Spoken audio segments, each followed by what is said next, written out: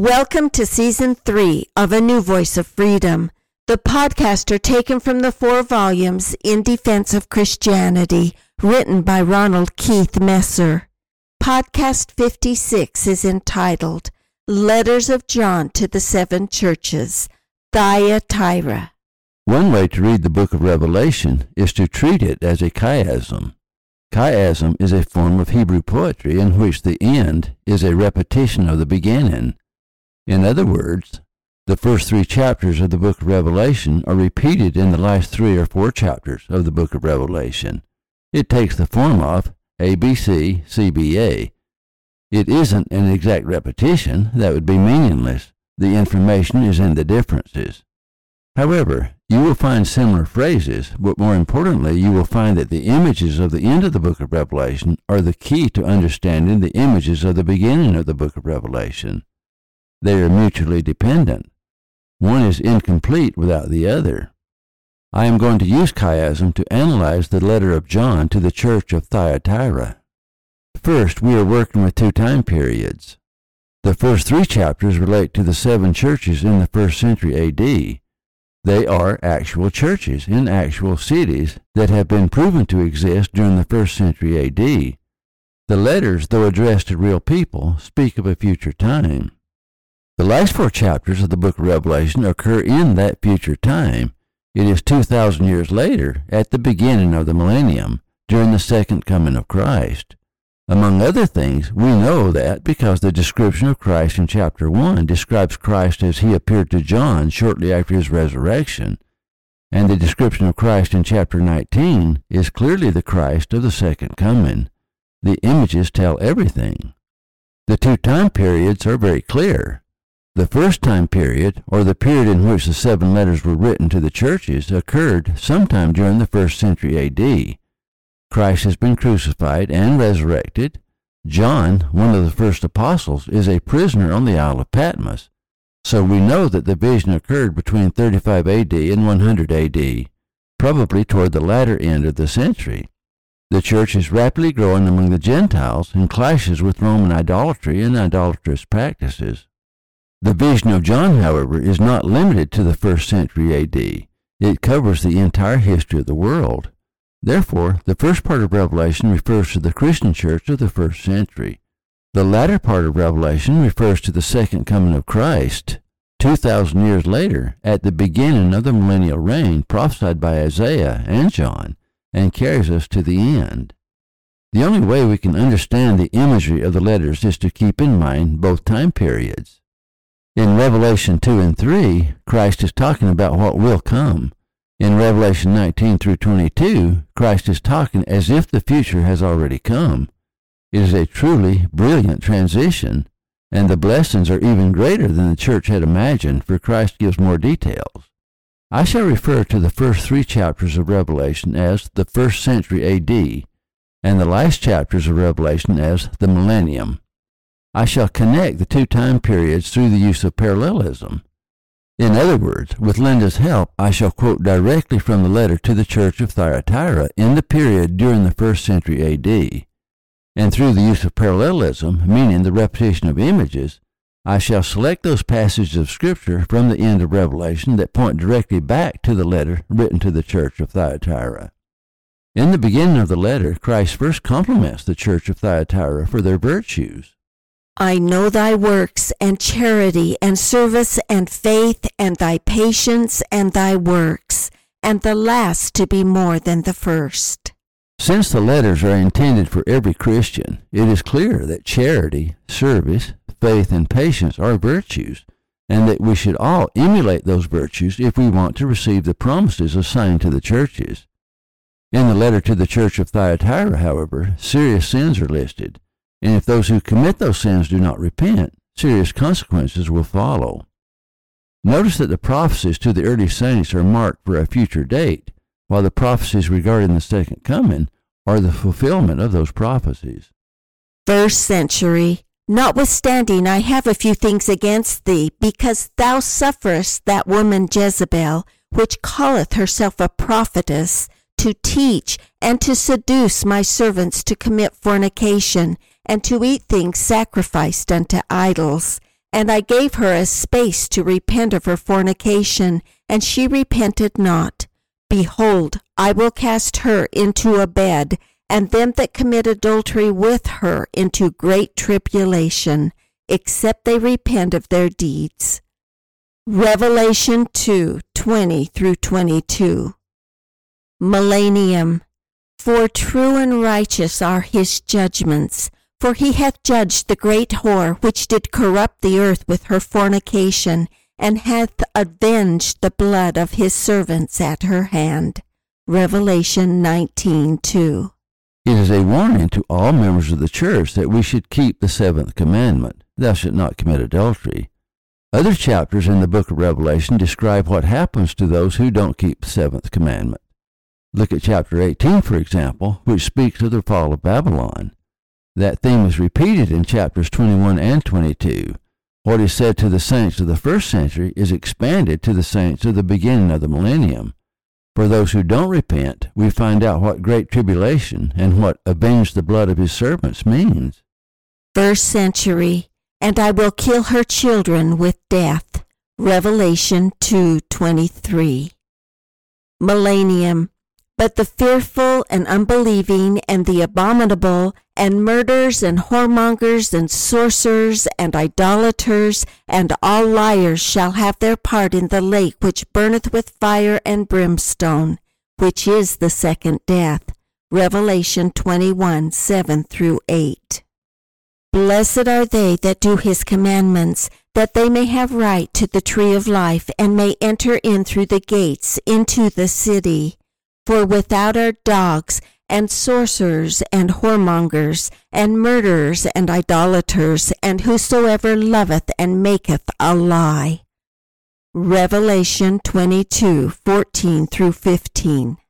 We learned that Christ is talking about spiritual death to those who don't repent. They fall under two condemnations. The first curse is that they will have a part in the lake of fire. The lake of fire is forever. But a part means that they won't stay there forever. That is reserved only for the sons of perdition. Those who have not committed the unpardonable sin, but did not repent of their sins, will remain in hell until they have paid the uttermost farthing. When they are released, however, though they will receive some reward for their works, they will not be allowed into the celestial city, or the New Jerusalem. They do not join those obedient saints who have right to the tree of life, and may enter in through the gates into the city. They remain without, meaning whatever the reward will be, it will not be celestial. This is made clear in the following. First century, and all the churches shall know that I am he which searcheth the reins and hearts, and I will give unto every one of you according to your works. Revelation 2:23. Millennium. He that is unjust, let him be unjust still. And he which is filthy, let him be filthy still. And he that is righteous, let him be righteous still. And he that is holy, let him be holy still. Revelation 22:10-12. Read in the light of the second coming, that previous verse makes more sense. Christ is not talking about the final judgment. He is talking about his second coming. When he comes, it is too late to repent, for the wicked will be destroyed at his coming. They will have to face the judgment of God. Those who didn't repent while they could must pay for their sins before being rewarded for the good works they did. In other words, they will be swept off the earth and cannot repent of the sins they did, nor add to the works they should have done. In the economy of language, Christ, speaking of the time of death, told John, "He that is unjust, let him be unjust still. And he that is filthy, let him be filthy still. And he that is righteous, let him be righteous still. And he that is holy, let him be holy still." By analogy, that is true for all of us at the point of death, which can come at any time through accident, illness, or old age. In effect, Christ is telling us to repent while it is day, or in other words, while we can, and not wait to the point of death. In the afterlife, those who didn't repent will have to pay for their sins, or in other words, have their part in the lake which burneth with fire and brimstone, before they can be rewarded for their good works and assigned a kingdom of glory. We learn in the book of Revelation that only the sons of perdition remain in the lake of fire. Few people are so totally evil that there is not some good in them, In the final judgment, Christ will do everything he can to reward us. He is not a God of wrath. He is a God of mercy. In Revelation 22, Christ reveals, "And behold, I come quickly, and my reward is with me, to give every man according as his work shall be." Revelation 22:10-12. Even terrible sinners have some virtues. Some have painted Christ in a corner in a kind of Jonathan Edwards hyperbole, justice without mercy. Christ is our Savior and Redeemer. However, he is both perfectly just and perfectly merciful. To remain God, he must remain perfectly just. However, to be merciful, he atoned for our sins, thus satisfying the law of justice for those who accept it and repent. God cannot save us against our will. Everything Christ does, he does to protect the agency of man. He does not want anyone to suffer. That is why he atoned for our sins. He will save anyone he can without violating agency. Though the law of justice must have its day for those who don't repent, the law of mercy is very, very broad. And once those who are not sons of perdition have paid for their sins, they will be rewarded for their virtues. It may be hard to believe, but the sons of perdition rejected the mercy of Christ even when they had perfect knowledge of his power. They willfully placed themselves outside the power of the atonement and openly rebelled against God. We know that the devil and his angels are sons of perdition, but there will only be a small number of sons of Adam who will become sons of perdition.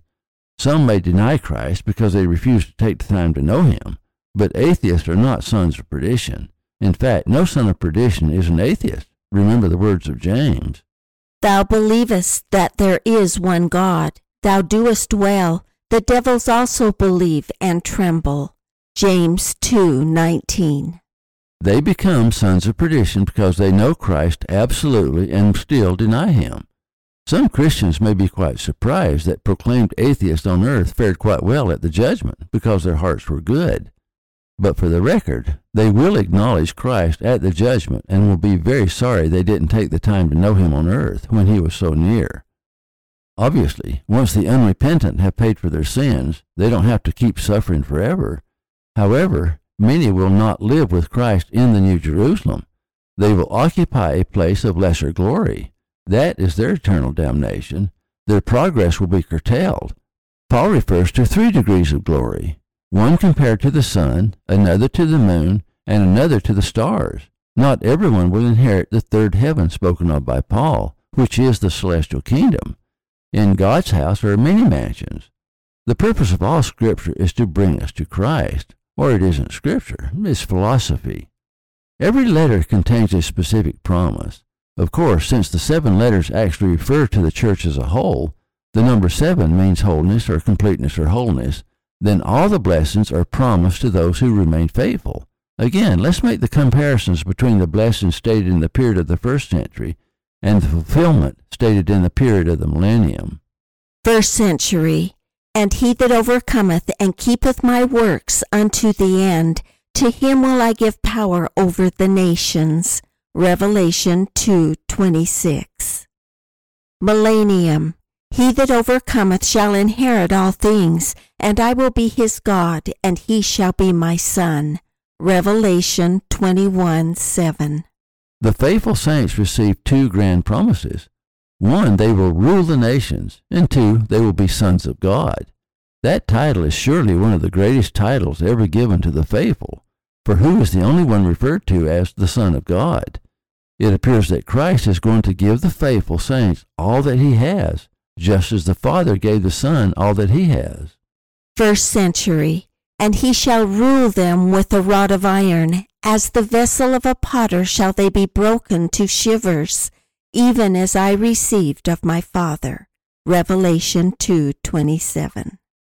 Millennium. "And he shall rule them with a rod of iron, and he treadeth the winepress of the fierceness and wrath of Almighty God."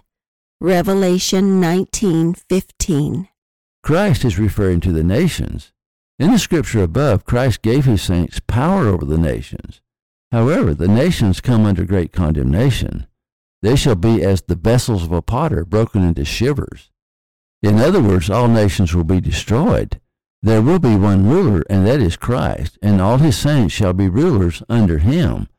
They shall be ruled by the rod of iron, or the word of God. Isaiah says that during the millennium the earth shall be full of the knowledge of the Lord. However, we cannot forget the sharp sword that is turned against the nations. That is what Christ means when he treadeth the winepress of the fierceness and wrath of Almighty God. Remember, when he comes the second time, he is clothed with a vesture dipped in blood.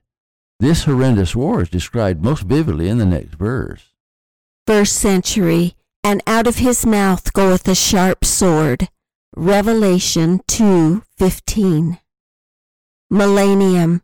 And I saw an angel standing in the sun, and he cried with a loud voice, saying to all the fowls that fly in the midst of heaven, Come and gather yourself together unto the supper of the great God, that ye may eat the flesh of kings, and the flesh of captains, and the flesh of mighty men, and the flesh of horses, and of them that sit on them, and the flesh of men, both free and bond, both small and great. And I saw the beast, and the king of the earth, and their armies gathered together to make war against him that sat on the horse, and against his army. And the beast was taken, and with him the false prophets that wrought miracles before him, with which he deceived them that had received the mark of the beast, and them that worshipped his image. These both were cast alive into a lake of fire burning with brimstone, and the remnant were slain with the sword of him that sat upon the horse, which sword proceeded out of his mouth, and all the fowls were filled with their flesh. Revelation 19:17-21. I don't believe there's a more gruesome image in Scripture. This refers to the great wars among the nations before the second coming of Christ caused by the wicked. It is obvious that the deaths will be so numerous and come so quickly that they won't have time to bury the dead.